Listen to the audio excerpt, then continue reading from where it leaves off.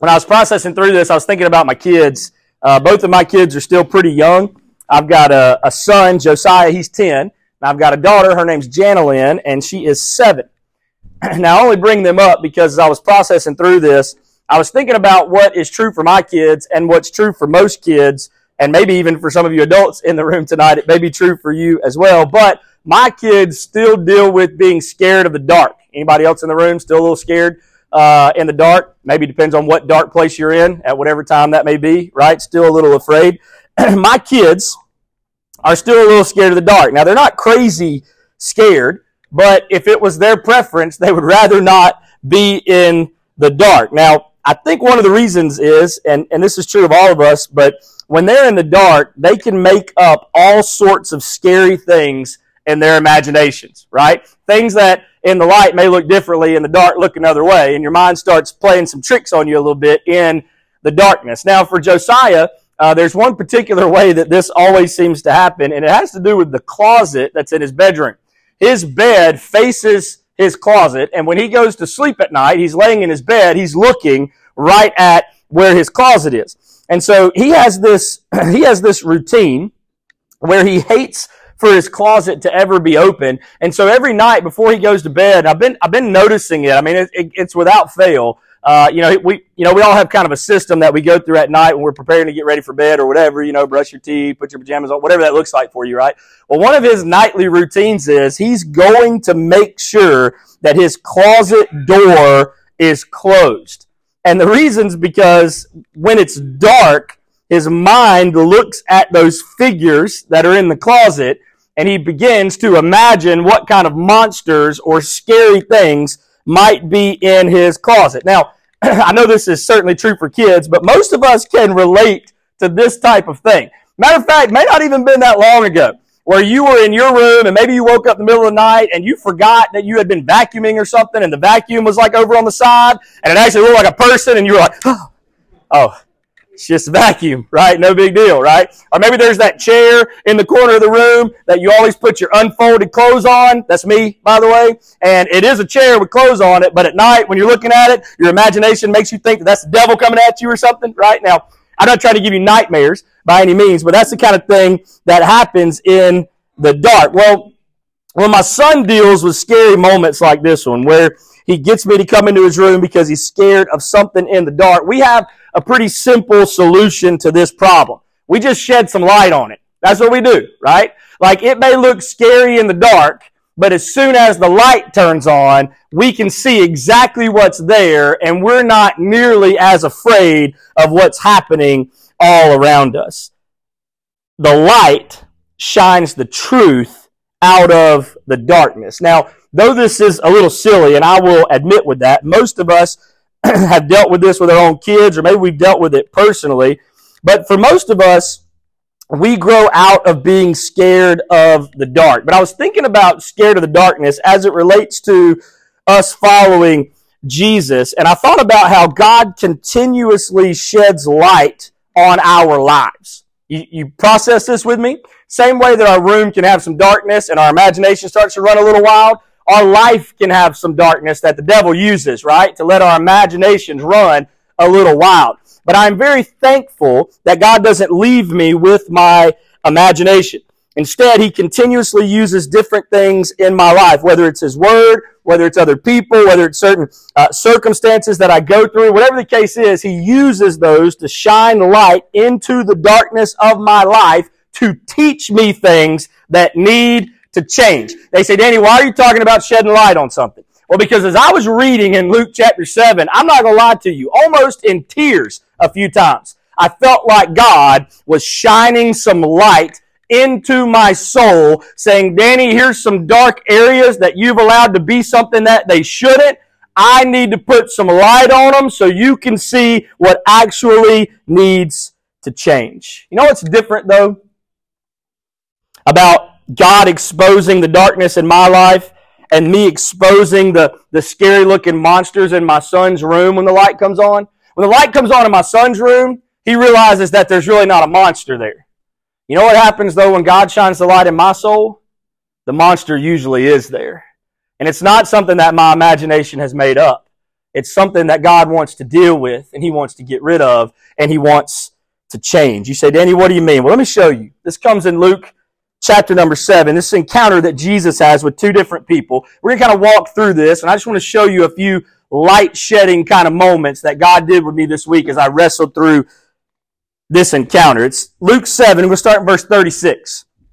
It says, one of the Pharisees asked him, now him is, of course, Jesus. He asked Jesus to eat with him, and when Jesus went into the Pharisee's house and reclined at table, so he went there and decided to recline at the table with this Pharisee and whoever else he had with him. Verse 37, and behold, a woman of the city who was a sinner, when she learned that he was reclining at table, when she learned that Jesus was there in the Pharisee's house, brought an alabaster flask of ointment. Now I want to stop here for a minute because I want to show you something. I was reading this story, and in this early encounter, I discovered this comparison between these two different characters. One being a Pharisee, someone kind of more of an elite status who probably has a lot of things in life, doesn't really want for much, and is probably well respected in his community. The other one is a woman who, by the way, we don't know much about other than the description of her being sinful. A woman of the city. I'm not entirely sure what all that means. We'll talk about that in a minute, but this is the comparison that we encounter in the beginning of this story. Now, I thought this was strange for two reasons. One is because of the Pharisee character. If you look back, Jesus is with a Pharisee. The Pharisee asks him to eat with him in verse 36, and then Jesus goes to his house, and he decides to, as the scripture says, recline at table with this guy. Now, this is interesting for a couple of different reasons. Let me read one thing that I read about this verse that stood out to me from a commentary writer. Here's what he wrote.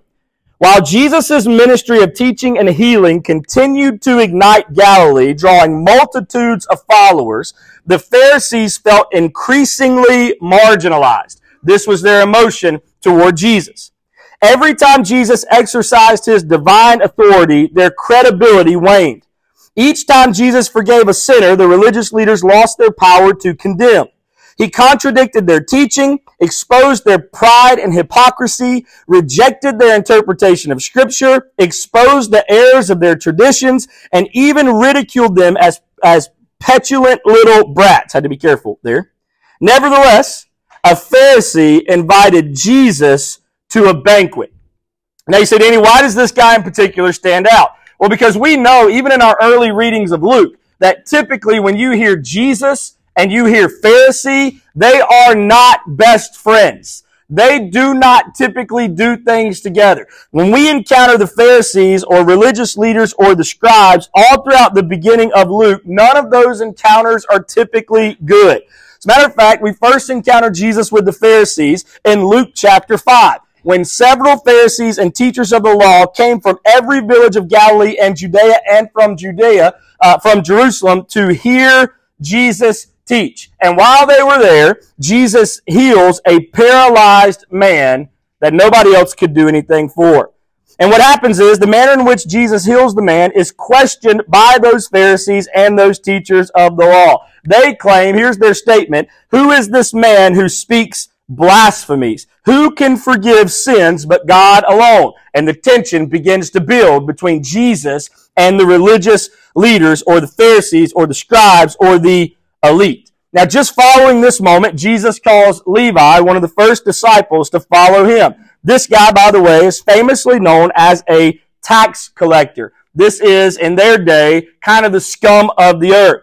Levi invites Jesus to eat at his house and invites a whole lot of tax collector buddies. What other kind of buddies would he have? Probably all kinds of other sinful people to come and eat with him and his guest, Jesus. Listen to this interaction that Jesus has with the religious leaders at this encounter. This is also in Luke 5. It says, and the Pharisees and their scribes grumbled at his disciples, saying, why do you eat and drink with tax collectors and sinners? And Jesus answered them, those who are well have no need of a physician, but those who are sick. I have not come to call the righteous, but sinners to repentance. Then shortly after this, by the way, the tension is continuing to build. They ask Jesus a question about fasting because they don't understand why his followers do things differently than those who are following John the Baptist and those who are following the other Pharisees. Then when we begin reading in Luke chapter 6, some of the Pharisees question Jesus about laws dealing with the Sabbath. The first one is why his disciples are picking grain on the Sabbath. And Jesus is kind of clear. They were hungry. They needed to eat. What's the big deal, right? The next one comes when Jesus heals a man with a withered hand on the Sabbath, which infuriates the Pharisees and the scribes because they think that Jesus has broken the Sabbath laws. And here's what they say after this moment. This is in Luke 6:11. But they were filled, talking about the Pharisees and the scribes and the religious leaders, they were filled with fury and discussed with one another what they might do to Jesus. The tension is built. The tension is built. The tension is built. And so the hatred of the religious leaders of Jesus' day begins. Now, we're all familiar with how much the religious leaders of Jesus' day seemed to hate him. The most famous part of Scripture where we see this is when they finally convinced the Romans to crucify him, right? Like, I don't know how much more you could hate somebody than to want that to happen to them. And this has always been crazy to me because the ones who knew the Bible the most, the Pharisees, the scribes, the religious elite, they should have been the first people to accept Jesus, but they weren't. They reject him. As a matter of fact, Luke mentions the Pharisees 28 times and always as being hostile to Jesus. This is the kind of interaction that he has. We don't hear much about the Pharisees again until Luke chapter 7, what we're reading about right now. But the difference between the interactions with the Pharisees and Jesus and the interactions of the Pharisees and Jesus right here in Luke 7 is that this time it doesn't seem to be hostile. This time, there's a Pharisee inviting Jesus to come and eat with him. Now, I don't know about you, but people that I don't like, I don't usually invite them to my house to eat, right? I don't usually open my doors to the people that I don't care about. So in this setting, this seems a little bit different. It's not the Pharisee at odds with Jesus. It's not the tension that's been built. It's not them wanting to kill him or shut him up. At this point, it's a Pharisee inviting him into his home. As a matter of fact, there's really only one other time in the Gospels that we find a Pharisee who cares to have anything to do with Jesus. His name's Nicodemus in John chapter 3. And even in that case, he doesn't want anybody to know. He finds Jesus at night so his buddies don't find out that he actually wants to know something from Jesus. They say, Danny, why are you telling us all this about the Pharisees? Here's why. Because when I'm reading this moment in the beginning of this encounter, here's what I will be honest with you about. I don't want Jesus to go to the Pharisees' house. I don't want him to eat with those guys. You say, Danny, why? Because they're jerks to him. They will eventually persuade the Romans to crucify him. They're always seeking out ways to trick him. And probably, even though it seems friendly from the context of what we're about to read, probably this Pharisee doesn't care about Jesus that much either. And then God shed some light into the darkness of my life. Jesus loved regardless of someone's distinctions. You say, Danny, what do you mean? Jesus loves the self-righteous Pharisee. The guy that I'm sitting there thinking, Jesus, don't go into that house. It's like the scary movie, right, where they hide somewhere where you know they're going to get caught. Jesus, you're just asking for trouble. Everybody's screaming at the TV screen, don't go in there, you're crazy. Don't open the door, right? Jesus, don't go into that house. But Jesus is different from me. I mean, we know that. He loves the self-righteous Pharisee. And listen, to be honest, we shouldn't be surprised that Jesus eats with a Pharisee because he's eaten with plenty of sinners. You get me? This guy may think he's elite, but we all know he's not. We've all been in those moments where we thought we were better than somebody else, and it is quickly reminded to us how far we actually are. But in this case, Jesus eats with the Pharisee. Now, I have to let you in on a little pastor honesty. Many times for me, it's easier to deal with broken people because, to be honest, I just know they don't know any better. The sinful person who hasn't decided to follow Jesus, they're easier to put up with their mess because they don't know Jesus yet. You know who's hard to deal with their mess? People who've been in church their entire lives, who think they've got everything together, who think they're owed something, who think they got Jesus in the palm of their hands, and they don't live for him, he lives for them. Those are the people that are the hardest people to love many times in ministry. But you know what Jesus does? He loves the Pharisee, even enough to eat with him. I want you to see something else. Not only does he love the Pharisee, that, by the way, I have a lot of trouble loving because my love is conditional, but he also loves the sinner, which is also a struggle for me because, once again, my love is conditional. Look back at verse 37. Not only is he going to the Pharisee's house to eat with him, to recline at the table. Why? Because he loves the Pharisee. But also, listen, behold, here's a woman of the city who's a sinner.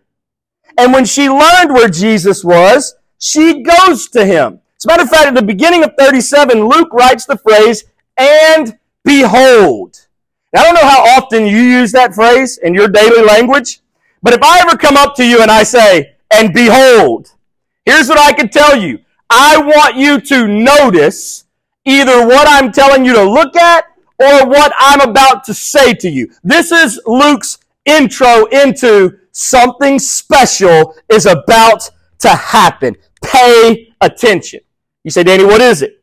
In the middle of a dinner with some of the elite people in town, a woman who probably shouldn't be there and certainly would never be welcomed makes her way through the house to Jesus. She's described by a simple phrase that probably means more than we will ever actually know. A woman of the city who was a sinner.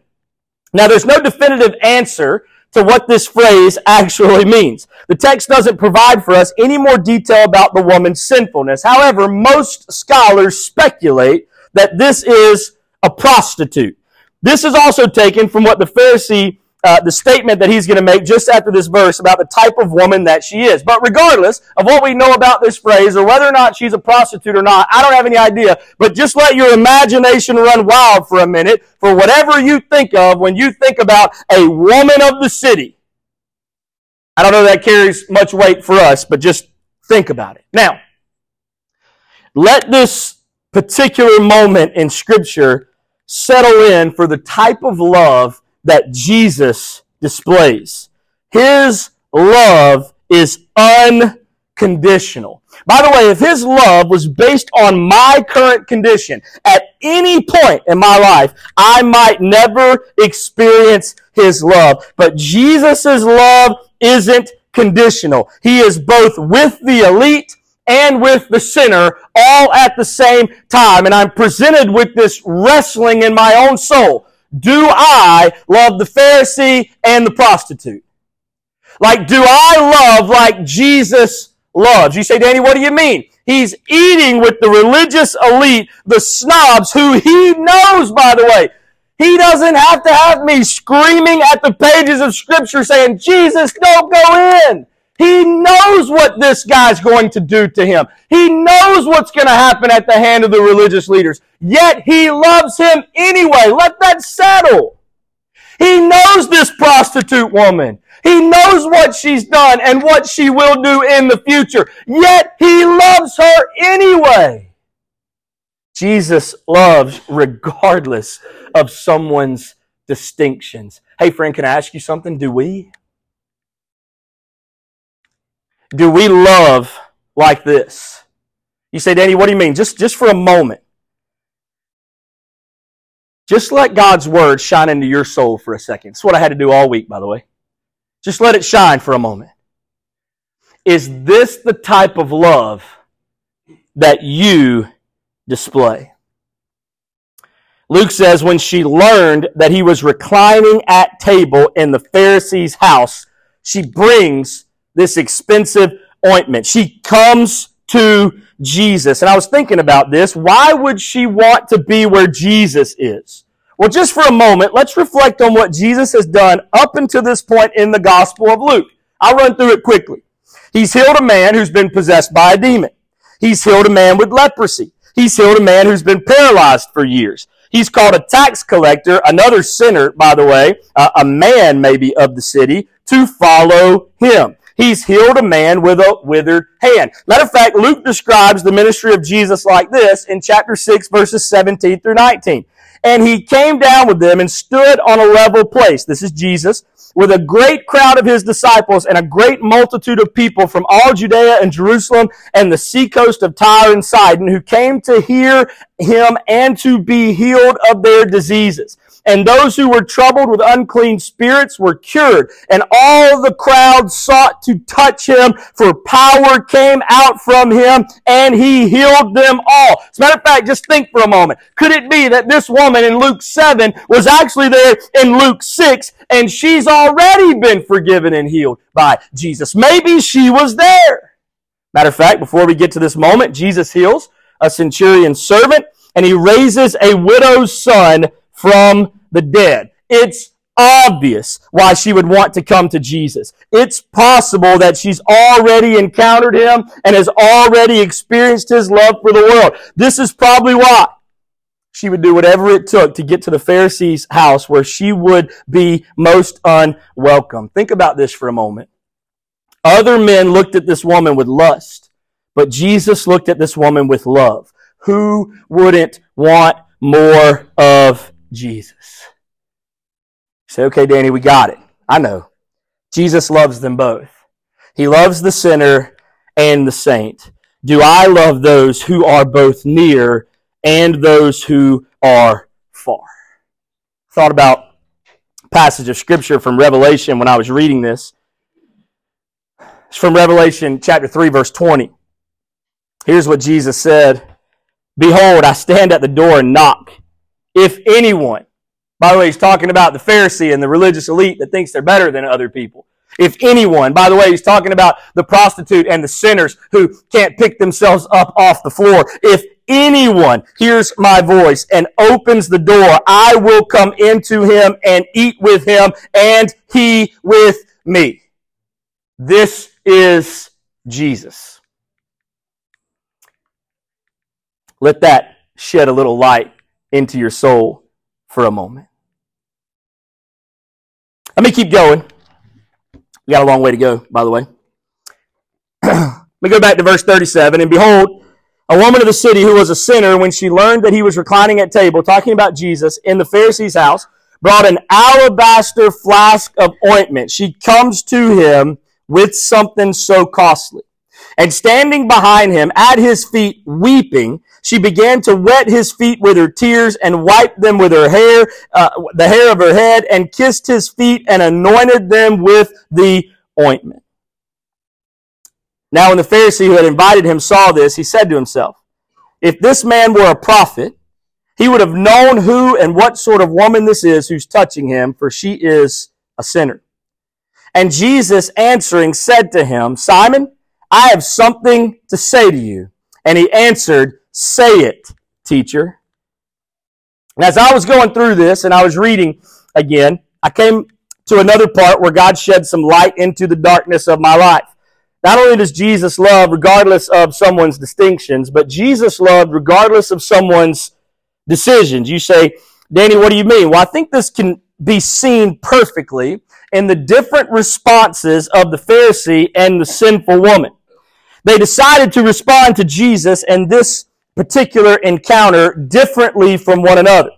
As I read the responses, it reminded me a little bit of my own life and how I typically respond to Jesus. Look back at the woman, by the way, the woman of the city who's a sinner, who walks through the Pharisee's house all the way to the front where the leading guest of the house would be, and she brings an alabaster flask of ointment and begins in that moment to wipe the feet of Jesus. Now, I don't know about you, but if I had to choose in the story who I could be, I want to be this woman. I want to be the one that nothing will keep me from Jesus. The guests don't matter. The location doesn't matter. The embarrassment doesn't matter. Nothing matters. She's going to Jesus. Now, let me just let you in on something for me. A lot of things matter to me. As a matter of fact, I get busy and I don't want to get that close to Jesus. I have the wrong priorities and I'm focused on other things than Jesus. I get lazy and I don't want to be with Jesus. I get selfish and I don't want to be with Jesus. The list could go on and on for Danny. I'm glad we're not making one, but I can tell you I am oftentimes not the one who will do whatever it takes to get to Jesus. But that's not how this woman is. I want you to picture this woman who had every excuse to not go to Jesus, but none of those come close to the worth of actually getting to him. The risk was certainly worth the reward. Matter of fact, she brings an alabaster flask of ointment. Now here's all we really need to know about this ointment. It's probably extremely expensive. In other words, it probably cost her a lot to offer this to Jesus. Now, no other gospel accounts have the parable of the two debtors like we read it in Luke chapter 7. But all the gospel accounts share a moment when a woman anoints Jesus' feet with expensive oil. That could be the same encounter as this one. As a matter of fact, in John chapter 12, he records it with the idea that as Jesus is entering into Bethany, he is being prepared for his death on the cross.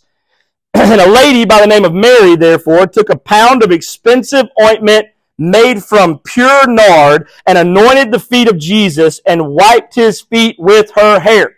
Very similar account. The house then is filled with the fragrance of the perfume. But I want you to catch this. Here's how we know the expense. But Judas Iscariot, which, by the way, in the story, none of us want to be him, right? For any reason ever. Although we can oftentimes find ourselves relating to him. Here's what Judas does. Judas, one of the disciples, he who was about to betray Jesus, that's why we never want to be associated with him, said, "Why was this ointment not sold for 300 denarii and given to the poor?" He said this not because he cared about the poor, but because he was a thief, and having charge over the money bag, he used to help himself to what was put into it. And Jesus said, "Leave her alone so that she may keep it for the day of my burial. For the poor you always have with you, but you do not always have me." You know what Jesus is shedding some light on? He's saying there is nothing more important than me. Let the girl be. And so here she is, this expensive ointment. And Luke describes her as weeping, standing behind Jesus as she began to wet his feet with her tears and wiped them with her hair of her head and kissed his feet and anointed them with ointment. Now, I'll be honest with you. I have no idea how to imagine this scene in my mind. It was obvious enough that this type of woman would not be welcomed in this setting and certainly would have already stood out in the crowd. Now, not only she stood out because she's someone who's not welcome in the crowd, she's weeping and wiping Jesus' feet with her hair and with her tears and with ointment, and the fragrance now has invaded the entire room. It is obvious what's happening in this moment. Listen to this scene. Tears of gratitude soaked the Lord's feet as she sobbed uncontrollable, lost in wonder, love, and praise. Luke used the imperfect tense to describe her continual weeping, her continual wiping, her continual kissing, her continual anointing, suggesting that she carried on for an uncomfortably long time. Moreover, her actions depict worship so profuse and so unrestrained as to border on self-humiliation. In the ancient Near East, only the lowest slaves touched the feet of another, and almost always for washing. A woman's hair represented her dignity, and if married, she never took it down in public. So the woman's hair touching Jesus' feet represented the most extreme act of humility possible. That's the scene that's taking place.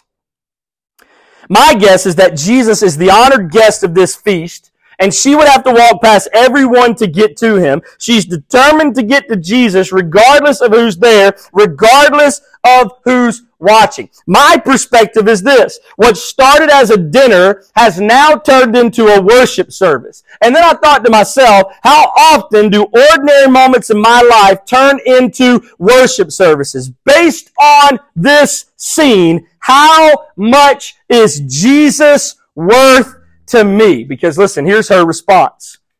Her response to Jesus was worship. Will my response to Jesus be worship?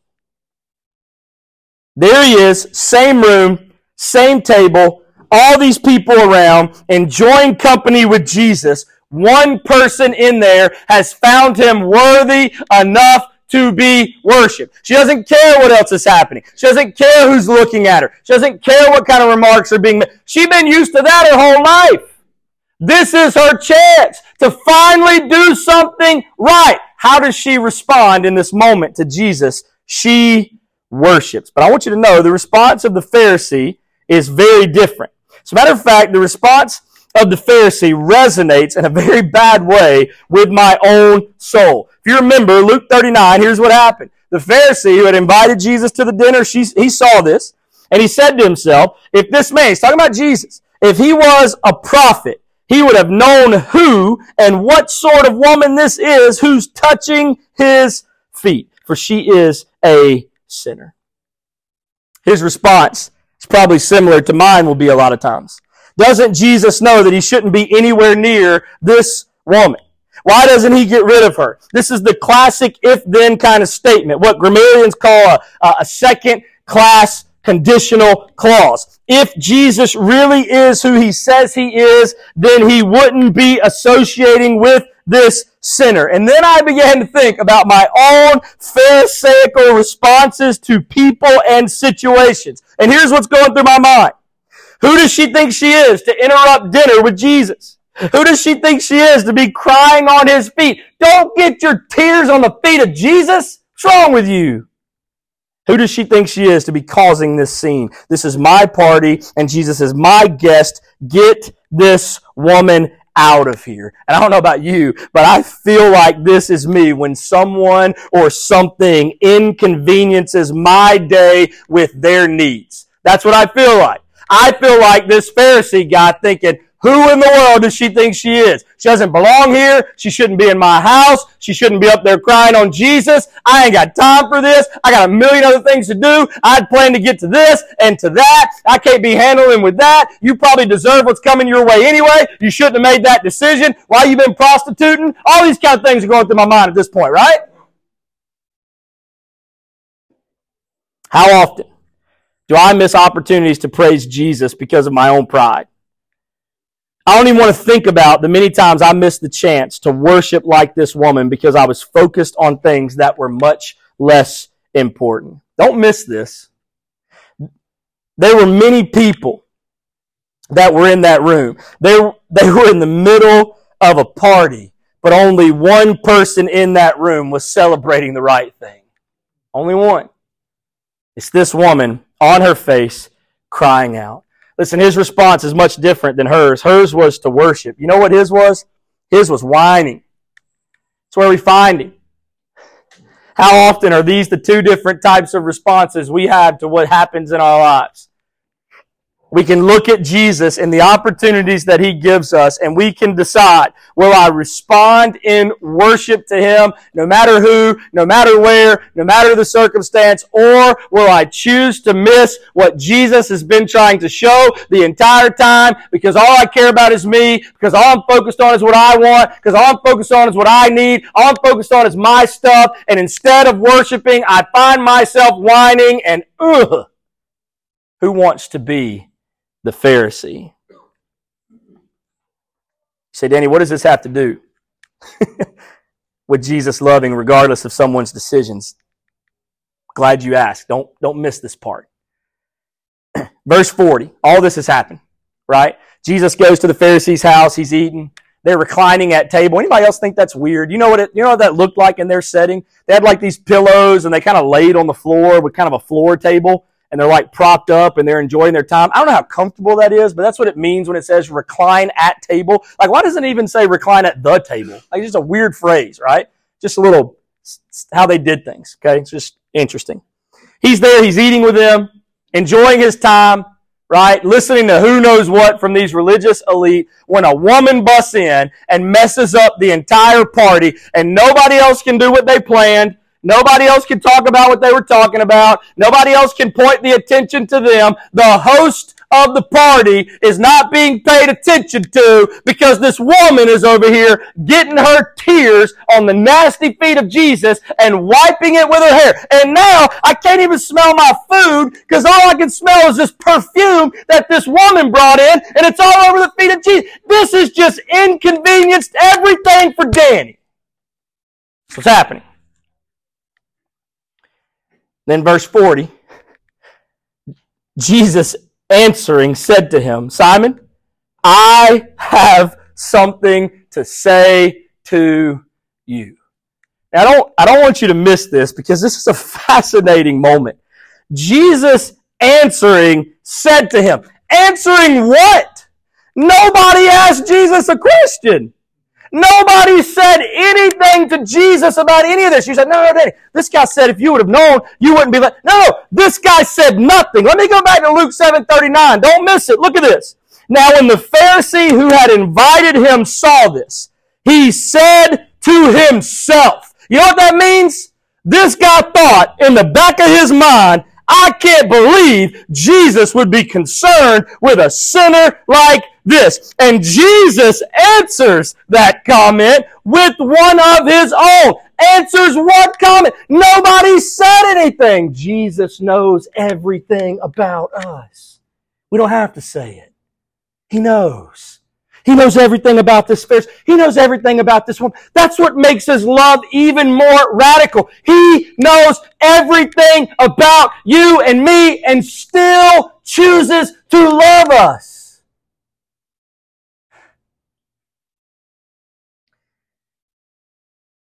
And Jesus, knowing what was in him, says, Simon, I have something to say to you. Oh, this phrase just bounced around in my brain all week this week. Simon, I have something to say to you. I have something to say to you. You know what? That's all I can think about.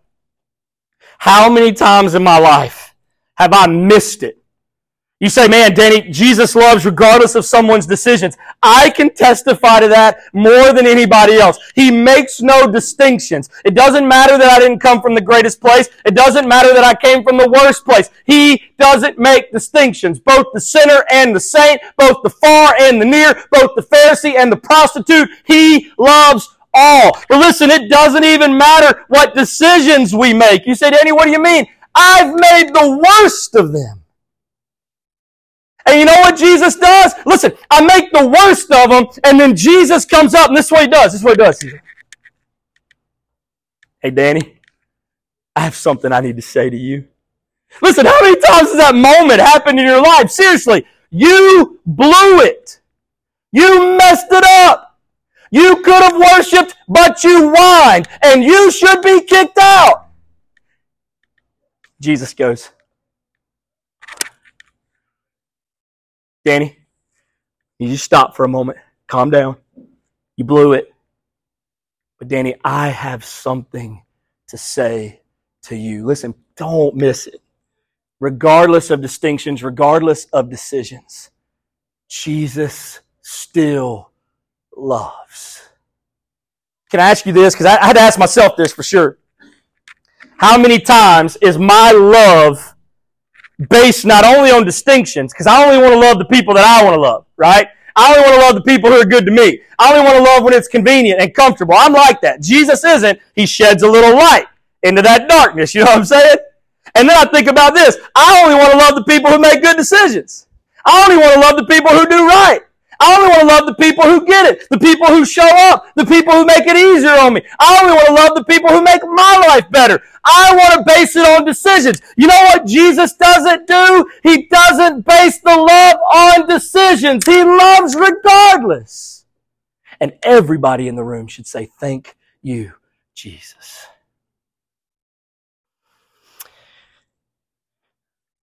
Do I love like Jesus did? This is the phrase, by the way, that keeps popping up as I'm reading through these verses. Let me go. We got to finish. I'm going to go a little more on this one. We went just a little bit in the first segment and then just a little bit more in the second. We'll get a little further in this one. All right. So there it is. Hey, Simon, I have something to say to you, buddy. You missed it. All right. And he answered, say it, teacher. Verse 41, watch this. A certain moneylender had two debtors. One owed 500 denarii and the other 50. When they could not pay, he canceled the debt of both. Now, which of them will love him more? This is the parable of the debtors. This is Jesus' story to help teach Simon a lesson. And Simon answered, verse 43, the one, I suppose, for whom he canceled the larger debt. And he said to him, Jesus said to Simon, you have judged rightly. So at least in this moment, I feel a little better for Simon. He's messed up everything up until this point. All right, man. You got one right, finally. Good job, buddy. He says, that's right, man. You have judged rightly. And then Jesus, I love this moment. Watch this.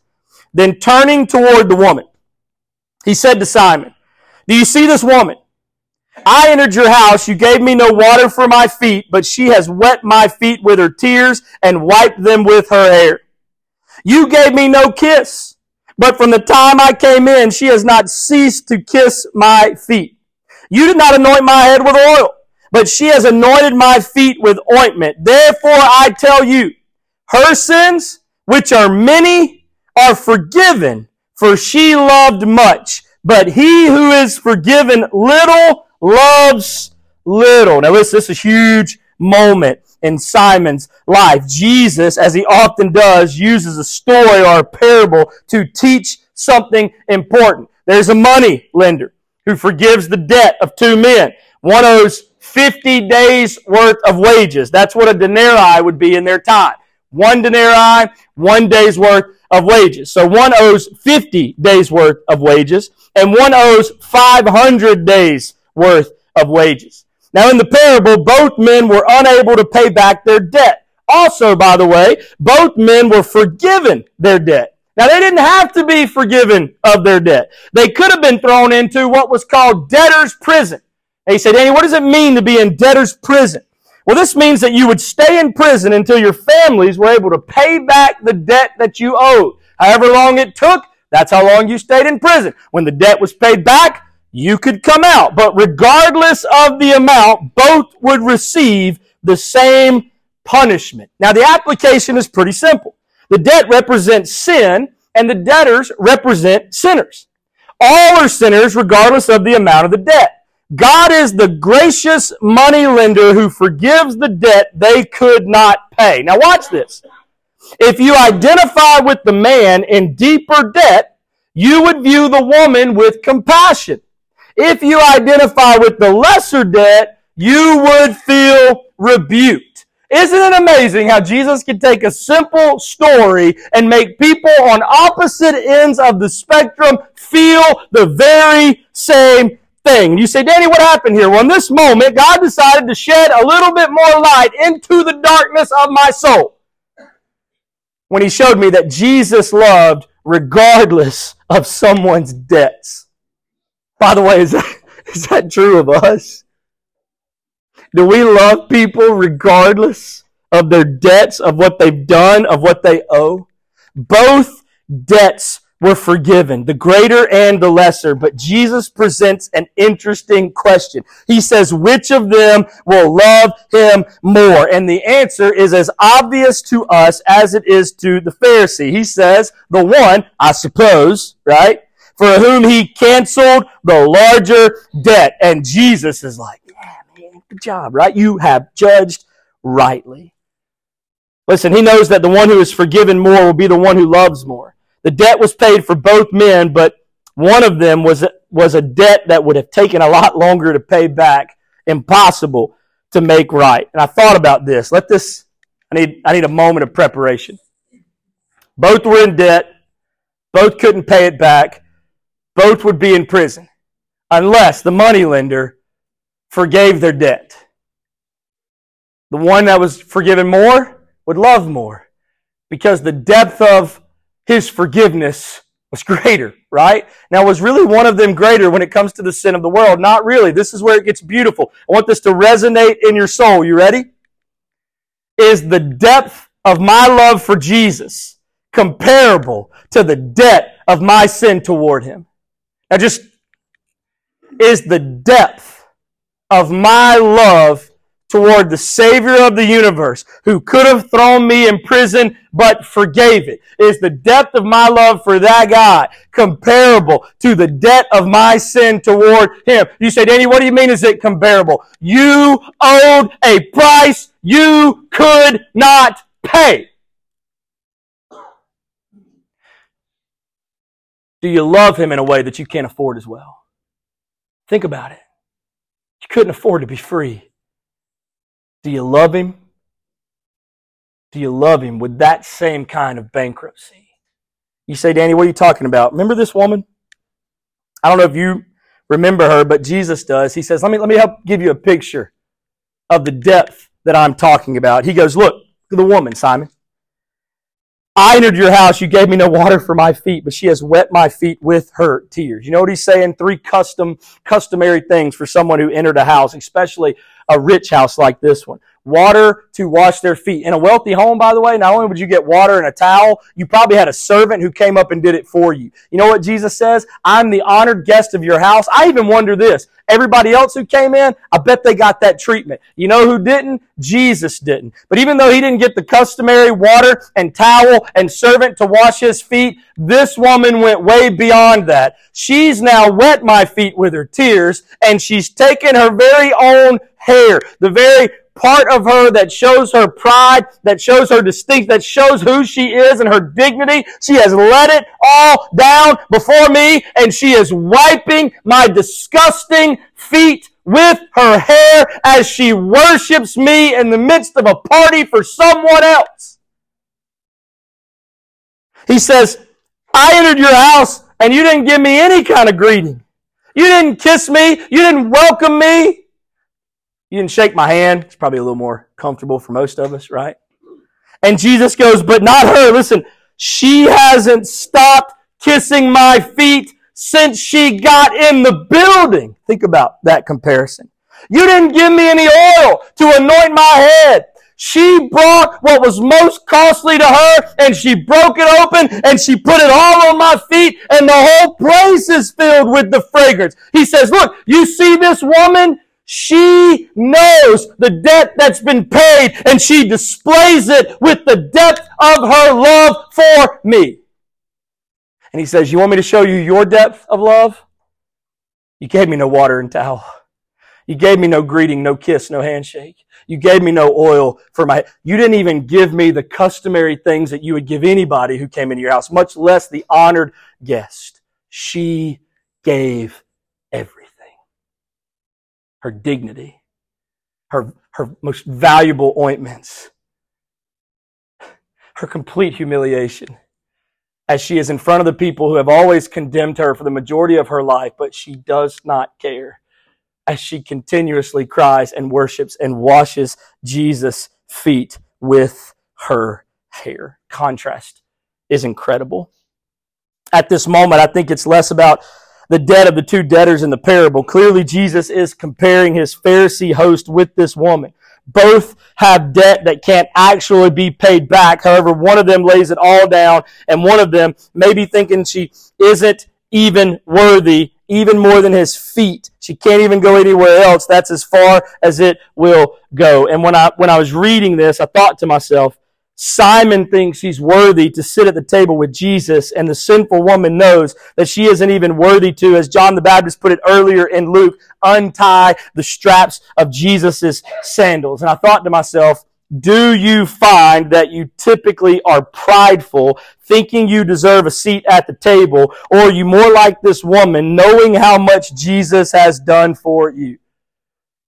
Anybody watch the national championship Monday night? Am I the only one? Couple people, maybe for a few minutes, and then it was over, right?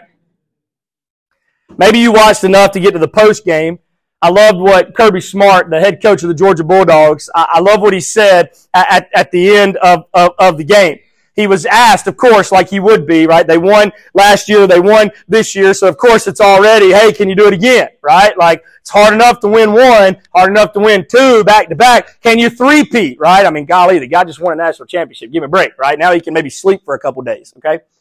And here's what he said. I love what happened, because they were like, man, how'd you do it? How could you get them here? They've already won. How'd you keep them hungry? And Kirby Smart said something that I think will stay with me forever. You know what he said? He said, our guys know how to eat off the floor. That's what he said to them. Now, mind you, I'm picturing Jesus in the ancient Near East, and they really are kind of eating off the floor. But I'm thinking about this moment, and I'm processing through this, and I thought to myself, that is a winning type mentality. There are people who think they deserve a seat at the table just because it's owed to them. That's this Pharisee. Guess what? Jesus loves him. Then there's the woman who knows she ain't got no place at the table. She's satisfied with eating off the floor. Just give me the crumbs. That's good enough. I'll make it happen. And Jesus loves the sinner. And as I was thinking through that, I thought to myself, do I respond to my debt with pride, or do I respond to my debt with praise? Is my reflection on being the lesser in the debt category because I think I should have a seat at the table? Or do I know that I should be praising at the feet of Jesus for forgiving a debt I could not pay? There is a clear distinction between the two. Jesus says, her sins, which are many, are forgiven, for she loved much. But he who is forgiven little loves little. You know what I thought about? Both of them had sin that couldn't be paid off. Both of them were in debt to Jesus. That debt would need to be forgiven. One of them knew their sin and the other didn't. It was the one who sought after the mercy and grace of Jesus that received it. And I thought about these verses from Psalm 139.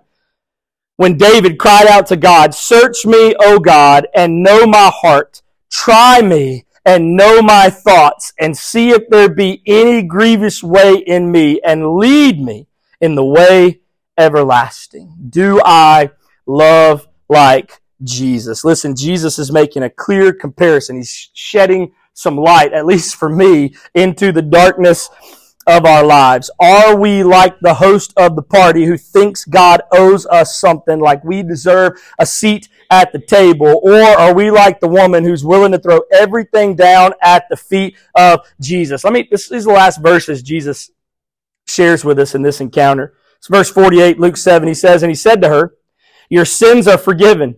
Then those who were at the table with him began to say among themselves, 'Who is this who even forgives sins?' And he said to the woman, 'Your faith has saved you. Go in peace.'" And I couldn't help but think, even down to the last verses in this encounter, Jesus has given opportunity after opportunity. He's taught a lesson. He's given another chance for people to see what's happening. He's given the Pharisees and the elite another opportunity. And even at the bitter end, when her sins are forgiven because she loves the one who she should love, because she worships the one who she should worship, because they've missed it the whole night, he gives even one more opportunity. But still, they find themselves saying, "Who is this guy? Who is this that thinks he can forgive sin?" The difference, the comparison, as we can tell from their discussion, is that they missed it.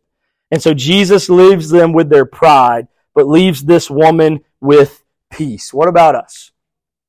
Will we allow this encounter to cause us to love people like Jesus?